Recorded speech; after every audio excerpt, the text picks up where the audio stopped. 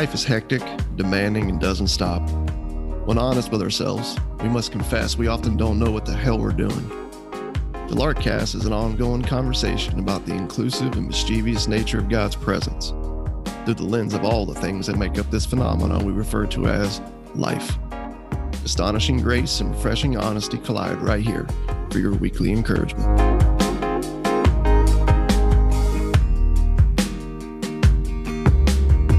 That music, man, that Larkcast music is a bit of a break for some of you who are just binging on Christmas music right now. Hopefully, hearing that sweet groove and hearing my voice, Russ's voice, is a bit of a break from the Christmas melee, the mayhem, the hustle and the bustle. You get a chance to slow down here and tune into the Lark Duo. What's up, Russ? What's up, dude? I ain't gonna lie. I do listen to our podcast. Some people think that's wise, man. That kind of helps you guys improve on things. And and then of course some people laugh at me. They're like, "You listen to yourself?" And I'm like, "Yeah, I think I like to kind of hear, what we're actually saying versus, hearing it while you're trying to share it." But in addition to that, if I'm being really honest, the big reason why I listen to it is just the music at the beginning. Yeah. And again at the end. We should make it available. Just that MP3. We should make that available to everyone who likes to get down. People were mad when we switched over to the Larkcast and the new music. They like the music from the Slowdown podcast. A lot of people don't know this. We had 90 episodes. We did in a previous podcast that we did. And then we switched, over to Lark in April of this year.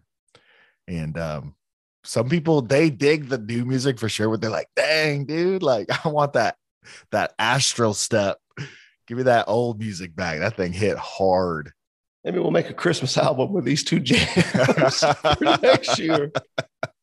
That would be awesome. Yeah. So we have something pretty important, something that we're excited to dig into today. But I just thought that it would just serve our audience really, really well for you to share the story of your recent Uber ride. You had an Uber ride recently. One for the books, one for the history books. Yeah. Yeah, it would be an amiss on a podcast. That's about 200 proof grace and finding the joy in what Jesus has done and not taking yourself too seriously. To not have some moments of sharing some of those embarrassing stories. But yeah, we went to record last week. I went to my local spot, found a construction crew on site, doing a total remodel job. They've been working on some stuff for a while, but now they were all the way into the, the office, dude. I'm like, maybe I can close the door, turn the AC on, maybe we can make this work. And then when I walked in, I realized, oh no, they took the doors off because somebody's painting them right now. So I was like, damn it. Okay. This ain't happening. We're not recording. My Jeep's in the shop. My wife had dropped me off. So I got an Uber, man. I got to get out of here. I hop in his vehicle, and the second I open the door, man, dog hair everywhere. Oh, dude, the worst. And I was like, what? Come on, man. I got allergies. This is not my cup of tea. You do have allergies. So I'm like, all right, I got to get somewhere. So, dude, I just hop in. And it's not that there's a dog that's ridden in the vehicle. The dog is in the vehicle. And it's sitting right behind me in this small little mini SUV. He's breathing on my neck. And it's an abnormally warm season right now. I mean, Florida's always pretty warm, but the winters are fantastic. We normally get 70, at this time of year. But for whatever reason, it was 86 out. And the guy's got the windows down. And this dog's breathing on my neck. He's like, man, it's getting a little warm. We'll roll these windows up. I'm like, okay, turn the AC on. And bro, 30 seconds later, I start gagging. Because for me, the worst smell in the world, bro, is dog poo.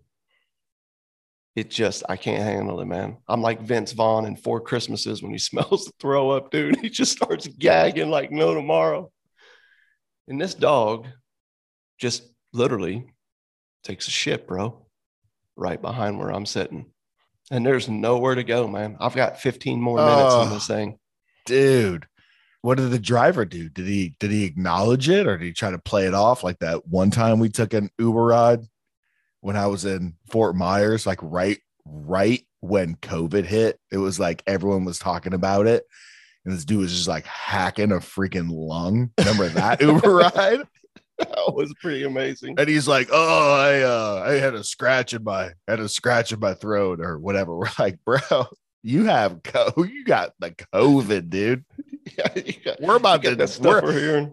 We're about to die. Yeah, he just nonchalantly goes, "Yeah, that's my dog. I've been taking it everywhere with me lately." That's literally all he said. Never mentioned another word. And he was an older guy, man. I started to feel bad for him, so I just it is what it is, bro. Did you tip him? I did. Did you give him 5 stars? I gave him 5 stars for being friendly. He was nice. But yeah, that's kind of those moments where like your bad day goes worse. Yeah. And well, all at least you didn't laugh. At least you didn't give him the 1 star and write a nasty little note on his profile. That's good of you, man. Way to be Jesus to that dude. Yeah. I remember those days. Be Jesus to your neighbor. Like no one ever just went. Hold on a second. That what are we really putting this on people? Well, I knew we had to tell that one before we get into our topic today, which I'm pretty excited. I think it's a good one. We are continuing in the Larkcast is in your hands. And this is a really good question, a really good topic. And it came to us while we were on the Lark tour from a couple of people that don't know each other. I need to kind of like frame the question in a kind of like a broader context before I can just kind of say it. If this is you and this is how you're feeling, excuse me, if this is you and if this is how you're feeling, just know that you're not alone. But I thought it was a great question and worthy of a podcast. So it kind of goes something like this. I'm really loving the conversation on the Larkcast. I've read Reclaim, dude. I am rethinking so many different things. My heart is exploding out of my chest because of God's love and God's grace. You've destroyed the bookkeeping God of my falling imagination. Thank you for that, by the way. Thank you for ruining, right, my life and the God who I used to serve. Frustrating, but thankful for it. You've helped me see that I'm saved single-handedly, apart from anything I do and don't do, that it truly is finished, right? That I'm not in partnership with Jesus as a cheerleader and a guide as I make my way up this mountain to receive my gold medal of justification for a life lived as a faithful servant to him. You've helped me see my religious resume is what it is. It's that steamy pile of dog shite in the back of your Uber ride that just makes you want to just throw up, right? And everybody around you. I say shite. That's how they say it in Ireland. Your story was a precursor to this intro here. I didn't plan that. Oh. But you've helped me see my religious resume for what it is. It's just a big steamy pile of dog crap. You've challenged all my selfish motivations for being good, doing good, everything that I thought was what counted in this thing that I could bank on, that I'm patting myself on the back, that I found security in. You ripped it right underneath my feet. You've literally helped me embrace my death, my dependence, and you've painted a picture of God through the words of Jesus in the parables, in Reclaim, of a God who is just awesome and with tears flowing down my eyes and joy in my heart, even the pain of going through all that, man, I trust Jesus. I feels like for the first time in my life. And I know that I'm free. I'm free. I'm absolutely free. And then here's the question. Since that is the case, and because that is true, what do I do now? What do I now do? How do I live? I'm free.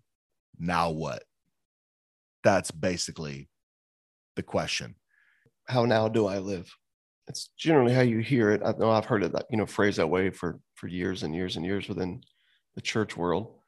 And a lot of it was just referencing like, man, in light of what Jesus has done for me, how now do I live? How do I repay him? How do I live faithful to him? How do I show that I really believe this? Man, if you spend your life running down that road of missing the gospel as the news of what Jesus has done, and instead turn this into some like form of religion about what we do, you inevitably, right, start to wrestle with freedom. And I think the way you put it and how the question keeps showing up is good. And I know it's the same way you've asked it. It's the same way I ask it, just to be clear, we're not like above anybody in any of this. I think ultimately the reason why the question continues to surface in light of all that you just shared, okay, when you think about all the points, man, all the truths that were all made known through the parables of Jesus, all the things that we've unpacked, and then saying, man, I believe, but what do I do now? It's like, oh, man. On one hand, I think it's a genuine question that deserves a honest reflection, reflective response, I guess you'd say. On the other hand, I've also found that the question sometimes stems from the fact that we actually don't believe everything we just said. Not that we're bad people or that Jesus doesn't love us, or, and I'm not saying that as much as I'm saying there's still this thing in us that just doesn't know what to do with freedom, man. Mm-hmm. We're not used to being free. I certainly don't blame people. I've gone through that. If you've grown up in the church, you've been told what to do at every turn and how to do it and when to do it and where to do it. In fact, I remember one of the very first moments where I was kind of confronted with this like freedom and now how do you live is when you first posed the question to me in 2014, when you just asked, it was a simple question. Who do you love? Who do you love? And I'm going to tell you why that was very profound, because it made me internalize who I really was as a leader, where I was in life, who was around me. And it put the onus on the heart, because love is from God. I don't manufacture that. I need to borrow that from him. Love is from above, 1 John 4. Right. And so asking me, who do I love is really asking this question. What is God doing in you? How is he living his life through you? Who do you love? And it was profound, because I was right in the midst of probably my 9th year in professional Christian ministry as a pastor. And we never would ask that question. We would dictate, schedule, and plan, because we felt responsible for everybody's sanctification and their obedience. So we would schedule and plan an expression of all these things for people and provide on-ramps for them. And they were staff-led, church, empowered, dollars, opportunities that staff people were creating in the community, or even just locally in our thing. And we would tell people all the time who to love, when to love, how to love, where to love, and in what way. Oh, hey, we need someone to love junior hires on Tuesdays at 6:30. Right. Signups in the Commons. Right. We need a group of people on Saturday to go love poor folks and all these other communities. We got backpacks filled with school supplies, signups in the commons. It's only going to be 2 hours at the most, right? Hey, we need, right? Our facilities need to be loved. So we have a work day. We have a work day scheduled. And what we are doing is we were not asking that question. We were not pointing people back to God. We were dictating all that. And I think being asked that is like, that's a whole new realm, dude. Because if you're used to that church conversation, you've been told when, who, how, where, and all that. And being able to just embrace your freedom and say, yeah, like, who am I? How has God kind of wired me in my ministry identity, Reclaim chapter 9? Who's around? Who do I think about? Who just do I have a burden for? Who do I want to just go be a friend to and love on? And being able to have the freedom to do that, and then imagine ministry and friendship and being the church around that. It was a simple question, yet it was very profound. Yeah, man. I know that was the case for you. And I've definitely seen, the fruit of that as the Lord's worked. Amen. In and through your life and all that's, taken shape, dude, just even where you live and the ministry that you guys are involved in. I've seen it happen in other people's lives. And just to be clear here is that it was just as profound when somebody first asked me. And I remember like really working through all the, the programmed approach, man, to how we, do ministry. And just to be clear, it's how we do everything. I feel like the church always gets lumped into this, like it's some separate, camp. And oftentimes because we try to put ourselves in a separate camp. But the reality is you can go into companies, you can go into social causes, you can look at, right, all the different realms of government from local to state, right, to federal, branches. You see it, in the US, you see it around the world. There's something about humanity that's in love with control. And so we're constantly, it seems like, whether we're voting for pastors or voting for politicians, right, we're always looking for policies and programs that will bring about our desired end, right? So whatever this idea that we have of winning is, that's what we're running after. And what I found in the church world is how to scale that and do that really well to multiply, right, impact, as what we were, taught to do. Yeah. And it wasn't until, man, I was almost 15 years in the game, dude, before a friend of mine, Mark Bergen, literally looked at me. He goes, man, just out of curiosity, who do you love? I was like, what do you mean? He goes, well, it just seems like based off all that you've been learning about what it means to really be free. And now you don't have this list out here that you've got to go and complete. You don't have this God that you need to please. You don't have this day that you need to seize. And all these things that we throw in there. You're not finding the breakthrough, whether it's personally or programmatically, right, for our city. Dude, who do you love? Because love's not, as you've already brought up, love's not from you.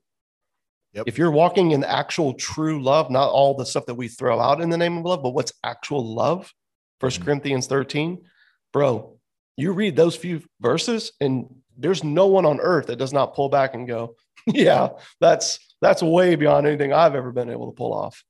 Yeah. Well, that's love, man. It comes from him. So if you've got a genuine love for somebody or some people or a place or a tribe or a neighborhood or a school or, whatever it might be, dude, that's from the Lord. I'm like, yeah. He goes, you're free to go walk in it, man. Mm-hmm.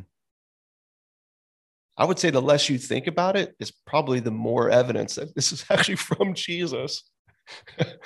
So, man, let's dive into this endless conversation of all the things in which we can go about making happen and how to make it happen and forcing it to happen and manufacturing it and then calling it love and change. It's not. Instead, let's do what Jesus said. Let's die to this whole myth of self, man, and whatever you have a heart for, go do. Done. Yeah. So I think if that's you, I think to just genuinely ask that question, who do I love? And and again, we're not used to being free. We don't know what to do. And so we're panicking. The inner winner constantly wants something to do. So it's a place of anxiety. It can feel like, right? You can feel very, very unsettled. Yeah. I think that just points further to what you're saying, that anxiety, that unsettledness is, man, you really are bringing your old Adam through a season of detox. It's that anxiety, that fear is that old Adam experiencing death, that there's nothing left to do. Now, what do I do? And that's very, very uncomfortable. Don't be so quick to ease it, get rid of it. The tension is good. And if it's of faith, then it's going to draw you to him. It's going to draw you to him in independence, in trust. And when it comes to this idea of ministry and people, because like that's all we have left. Like, you know what I'm saying? The world is filled with people. God loves the world.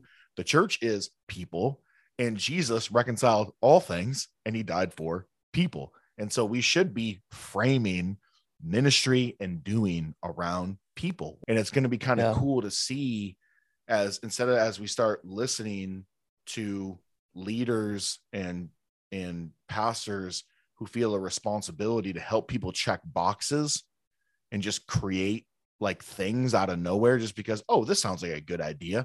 Let's do an after school program. Let's do an ESL. Let's do a backpack thing. Let's do a big push for children's ministry or junior hires or high schoolers or, whatever. If you're honest, a lot of that stuff is pulling you away from your life, where God's put you, the places where you work, the circles you're in, all that. And so I think to ask that question, who do you love, is really, really good. And two, I'll add to that. Remember when we did the parable of the talents? Yeah. We just barely touched on this towards the end, but I think in the parable of the talents is this idea of the entrustedness, the resources that God is entrusting to people is really him just saying, I'm giving myself to you. I'm giving my love to you. I'm not sitting around thinking whether or not I should give myself to you or commit myself to you. He has. God has fully committed himself to this world in the life, death, and resurrection of his son. He's not like, maybe I just give a little bit and then just kind of see what you do with it. And then those who kind of do well, I'm going to give all of myself to you. No, he gives all of himself to the world, even in its unbelief and even in its sin. Right? That's what Paul already has. He literally united himself to the world through the death and resurrection of Jesus. So in the imagery of these resources, he's entrusted himself and given himself to these three. And he only asks that we trust his unwavering commitment to us and give it a go. And give it a go. And the only punishable thing is the fearful distrust that buries money in the ground so it can give back to him. Look, see, I didn't waste.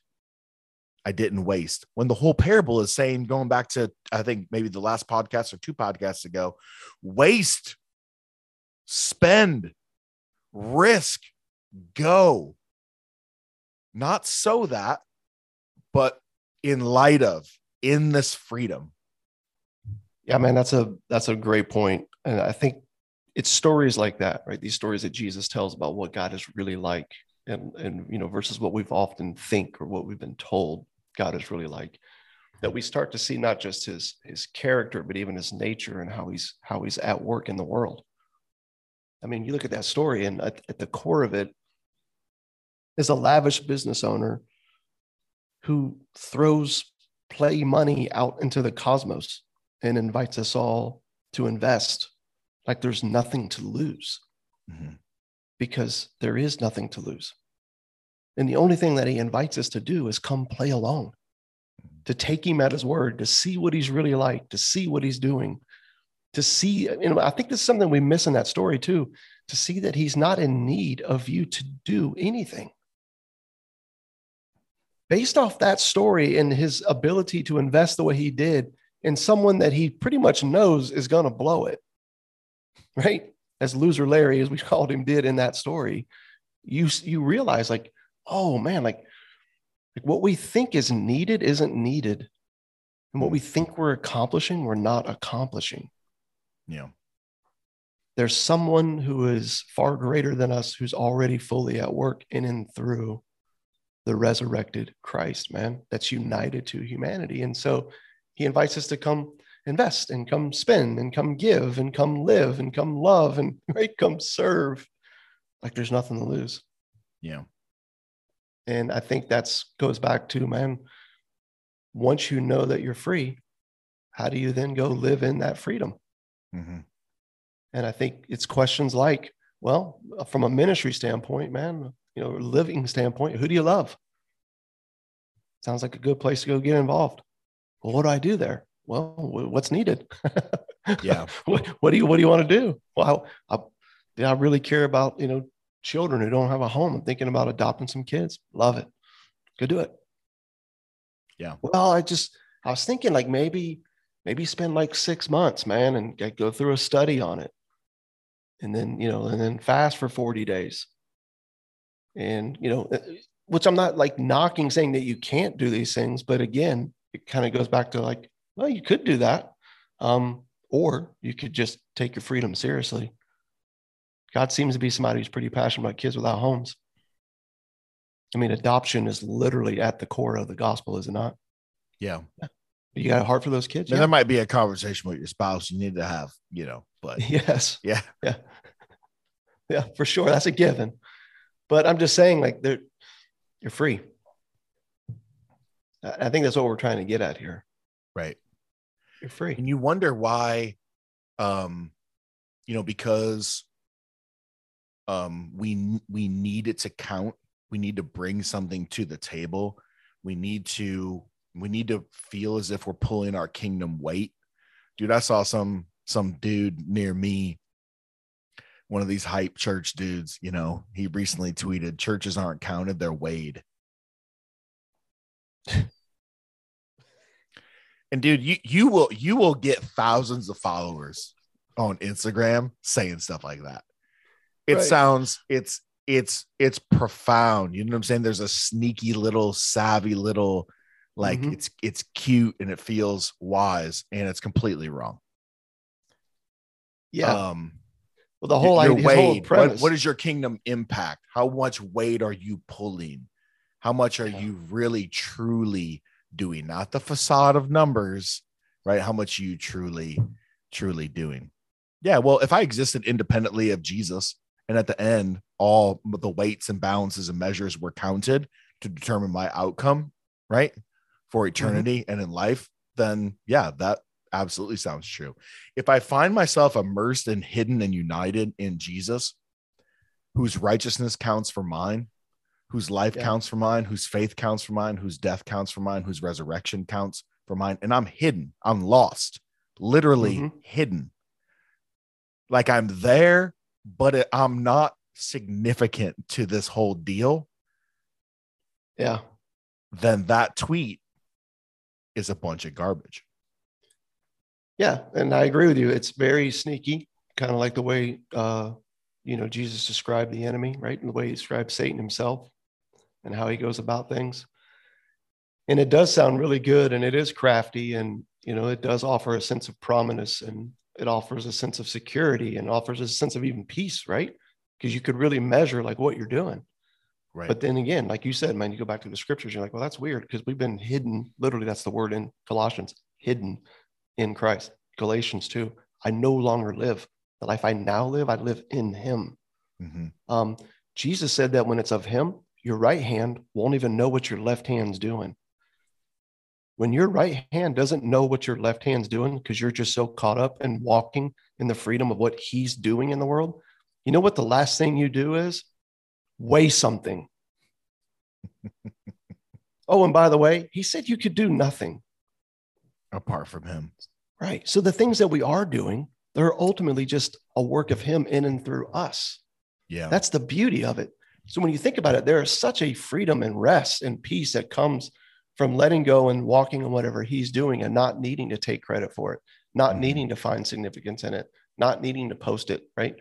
not needing to weigh it, to measure it, to manage it, okay, to control it. You don't need to do any of this because all you're doing is walking in what he's doing. Yeah. But you can see not trusting that causes you to take a path of doing systems, programs, and efficiency, something tangible you can grab onto instead of a way of faith, hope, and love.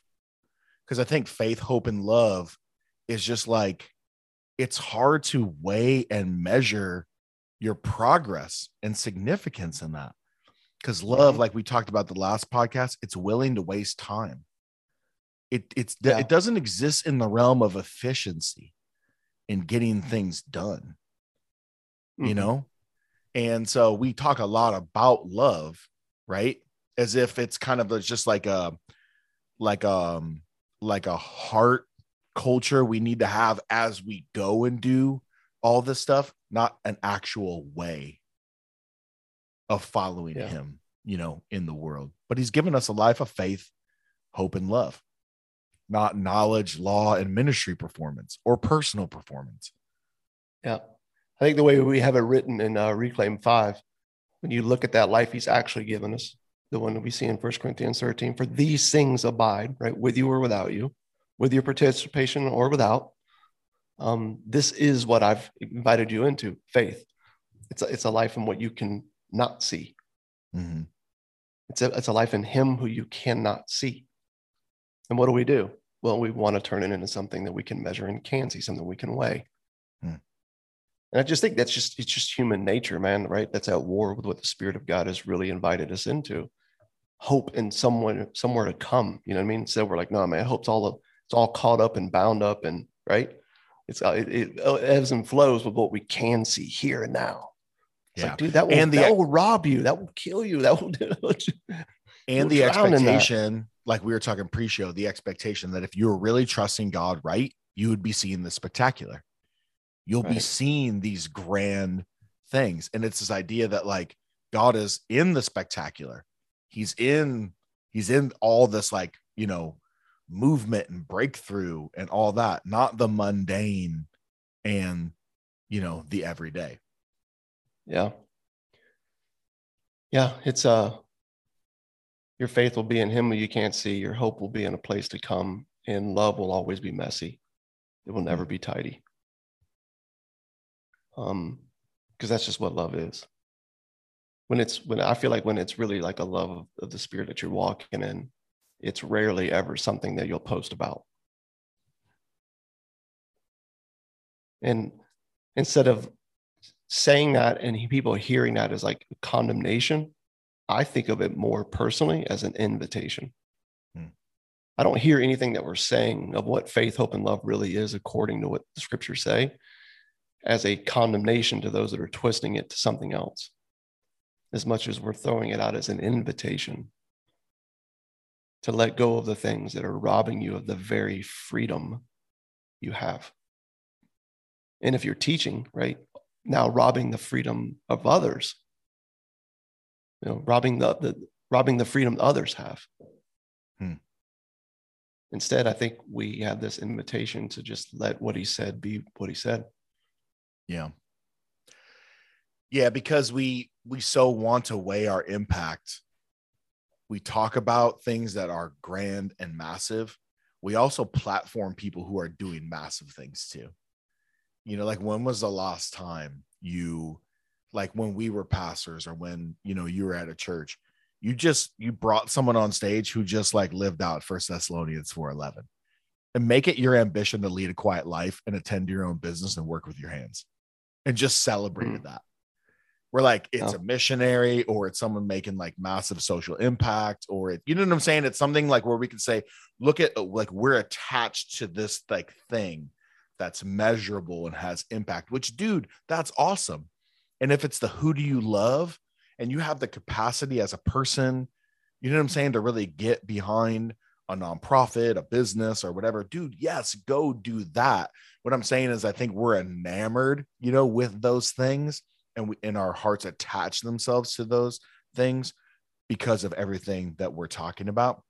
But I love what Paul's saying. He's like, make it your ambition. your drive, right? Make it your ambition to just lead a quiet life. Mind your own biz and work with your hands. Yeah, the simple, the quiet, the ordinary, the mundane. That is definitely the life that we see Jesus, right? When God shows up in the flesh, that's the life he lives. And it's really quiet and more in mundane and ordinary. And then, of course, when his ministry kicks off, there's some miracles there. But then once everybody starts coming around for the miracles, that's it, done. They're on out, dude. It's stories about what God is like that make everyone stop and scratch their head. And unless you're really hungry, you write him off and walk away. And he doesn't even apologize for it or try to make it clear. It's just, he knows, it's like he knows what his death will accomplish. And he knows that the only ones who will really embrace this, the only ones who will really let go, the only ones that will really hear the stories that he's sharing are those who are at the end of their virtuous rope. It's there where you'll find the freedom of letting go and walking in the actual life that God created for you.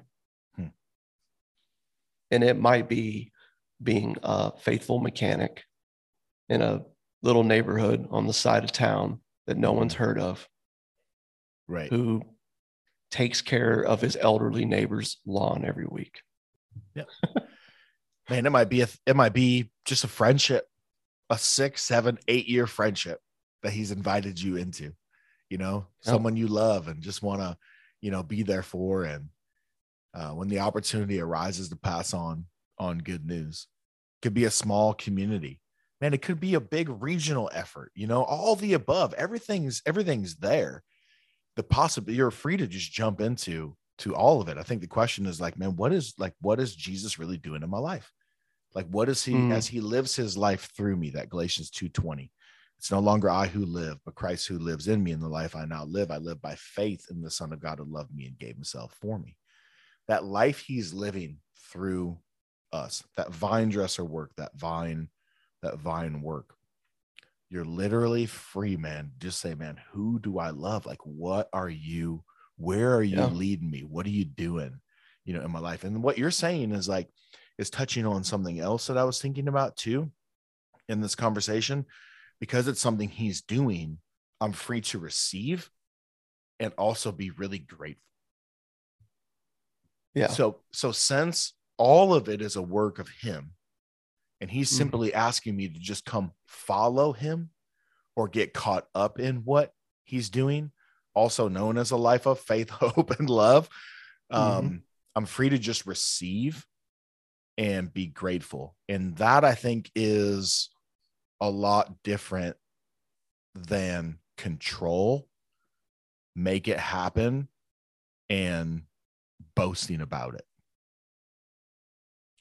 Because like we say it, you say it more than me.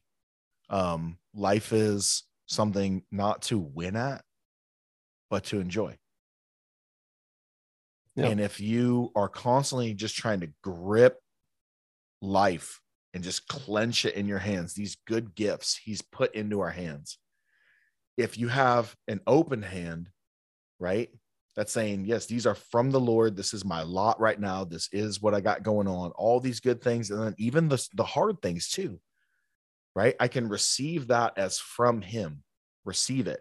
But if I try to close that thing and start dictating outcomes and start manipulating my situation and other people's situations to get it to go here or to get it to go there, that's not a life of faith.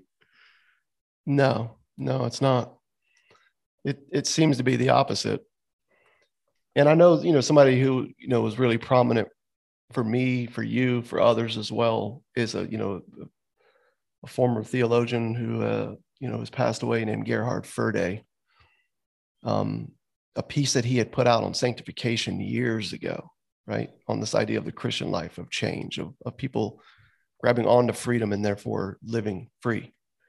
Something that was really helpful to me, man, was that piece that he wrote on. And one of the things that he brings up in there is exactly what you're talking about. he says that, sorry, I have to re-say that. One of the things that he brought up in there is just that what you're sharing right now, man, like this whole idea of gratitude about, the Christian who is grasped by and I love this, by the totality of grace always discovers the miracle anew every day.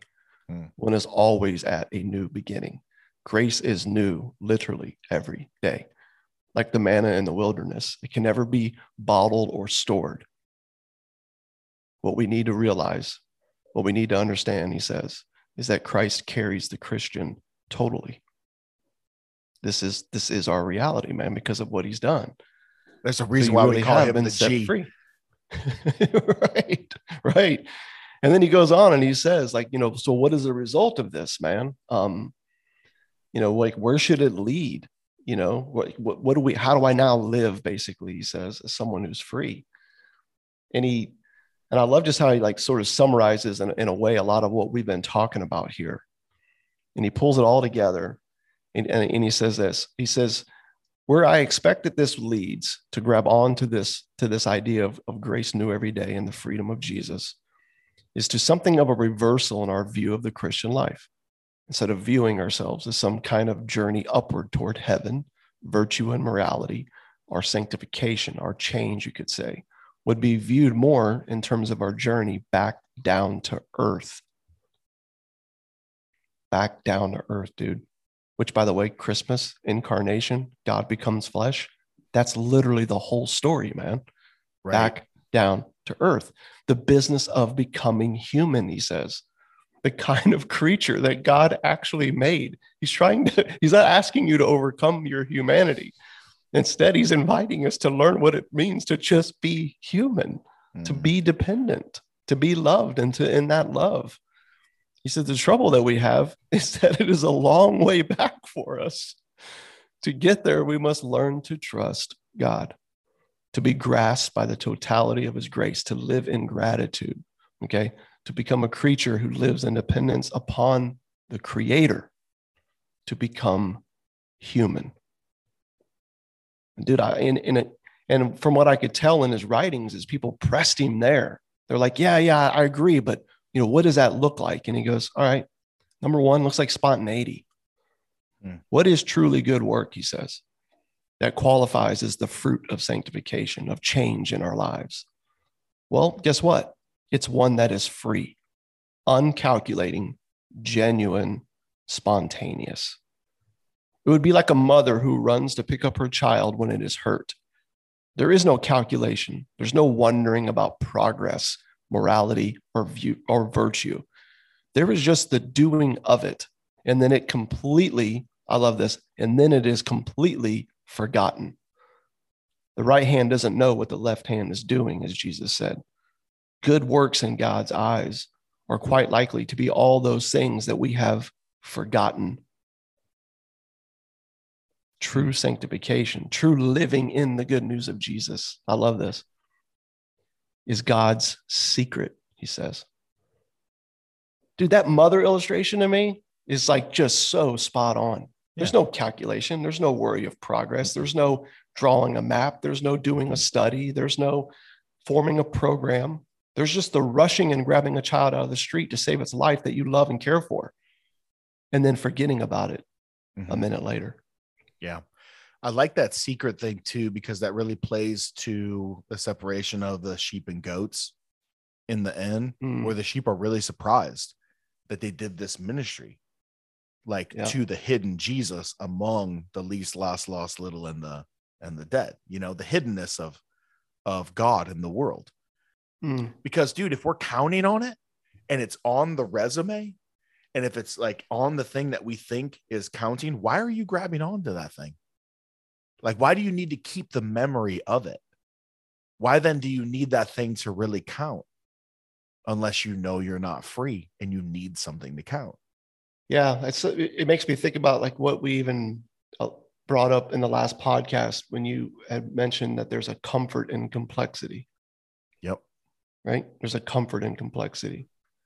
I think that's why we gravitate towards so many things that are so complex, and whether it's in life or health or ministry, theology, whatever it is, man. And as I thought about that, man, in light of what you just shared, it's like, I think there's a comfort in complexity because there's no significance in simplicity. Mm. There's no significance. There's no status to gain in simplicity. I am not an essential worker in simplicity. Right. Right. It's so freeing. It's so freeing to those who have come to the end of their rope. But like the law, as Jesus says, it's so damning to those who are pretending that they got it together and they're going to make it happen with God's help. So really, I just think it just depends on where you are, man, to hear this, that this life in front of us is, like you said, it's one of gratitude. It's one of spontaneity. It's one of taking care of the people in and around us without any of the fame or the fortune that will come with that. Mm-hmm. It's about vocation, even as Ferde said. It's about vocation. He called like the magnificent hot air balloon syndrome. That's what he calls like our love of, you know what I mean? These systems, that we can measure of a church that gets weighed, right? As you brought up. Sure. He's like, it's just constantly at war, man, with the simplicity of just the daily life of the passage that you brought up earlier about just, going to work with your hands and taking care of your family or your neighbor. He said, like the daily life. And one of the illustrations that Ferde gave is students. I thought it was one of the best. It's like just simple illustrations, man. Students, for instance, he says, are sometimes very pious and idealistic about doing something. And they get so caught up in this or that movement for good. He says it never seems to dawn on them that perhaps for the time being, at least, their calling from God above is simply to just be a student. You're free to just be a student. I think he's just that good, man. And I think he works in and through the simple. And then just lastly, which is a point again from Ferde, but it's just too good, man, not to bring up, is when he mentions like just being truthfulness, when he brings up truthfulness and lucidity, right? Yeah. Romans 12:3, the Apostle Paul says, we are not to think of ourselves more highly than we ought. Talk of progress and growth we usually indulge and leads us all too often to do just that. But if we are truly saved and sanctified only by the unconditional grace of God at work, we ought to be able to become more truthful and lucid about the way things really are with us. Right. Yep. We don't have, it's like someone in AA, man. Like the reason why they say they're so honest with each other and so helpful in that to each other is they don't have anything to lose because they're at a point in their life when they don't have anything to prove. Mm-hmm. They just get to be broken people in need of something beyond themselves named Jesus. And just learning how to lean on him together, man. That they don't think of themselves more highly than they ought, as Paul said. Yeah. It's like that Miller quote. If you want to be seen as a godly person at some point, you're going to have to, get really, really good, used to, and efficient at lying. Mm. Yeah, it's a great point, man. And it's so easy to confuse what it is that we're doing with what God is doing. Yep. It's so easy to to conflate our stories, to pretend that we're something that we're not, to hide all the things that are embarrassing, to project, right? To highlight the things that are good in our lives and to tell this story. And I mean, you could just go on and on and on and on and on. And I think it's true of every human but one, man. It's true of every human but one. But the beauty of a life of faith in what Jesus has done, okay? The joy of believing that we're free because of a work of someone else, and then learning to live in that freedom, man, is we really do just get to be truthful. We really do get to just sit back sometimes and even laugh at ourselves. Yeah. And the things that we try to make so much of. Ferde said that He said when being pressed on his whole view of sanctification, he found himself going, man, am I making progress? Am I doing better? I feel like I should be. He says, but if I'm really honest, it seems to me that the question is odd, even a little ridiculous. As I get older and death draws nearer, it doesn't seem to be getting any easier. He says, I get a little more impatient, a little more anxious about having perhaps missed what this life has to offer. I also get a little slower, harder to move, a little more this, a little more that. How about this? I'm just a little more set in my ways, I guess you could say. It seems, he says, it seems more and more unjust to me that now that I have spent a good part of my life getting to the top, as they say, and just as I start to get there, and just as I start to feel like I made it, I'm already slowing down. I'm already on the way out. Am I making progress, you ask? Well, maybe. It seems as though I sin less. He says, it seems as though I sin less, but that may only be because I'm tired. It's just too hard. He said, it's just too hard to keep indulging the lust of my youth. Is that sanctification? Is that growth? He goes, I wouldn't think so. One should not expect to mistake encroaching senility for sanctification. So good. I think that, the attention to the simplicity of vocation, the taking care of whatever's right in front of us, the spontaneity, man. This is all the life of getting used to the fact that we're already home. We're just trying to learn how to live like this. Yeah. Yeah, totally. So, man, much more to, I'm really glad the question got, brought up, which I think is the beauty of having this to be a dialogue, with our community. So, man, thank you to anyone who's, asked the question, just wrestled out loud with where they're at and all of it. I think you're seeing how cool this can be a broad conversation. We keep learning. We're doing that together. So yeah, good stuff. There's more here. Like I got stuff in my notes that I didn't get to. I'm sure you got some in yours. Oh yeah. Yeah. I feel like this is just going to keep being a conversation, dude. Yeah, no, totally. Right. We said it at the beginning, we're not used to being free. When you finally work through what Jesus really said and did, and you start to grab onto it in its unadulterated, right, version, man, you find a God that really did set us free. And learning how to live into that, something that we are not used to, I think is something we're gonna wrestle with, man, till the day we leave this earth. Yep.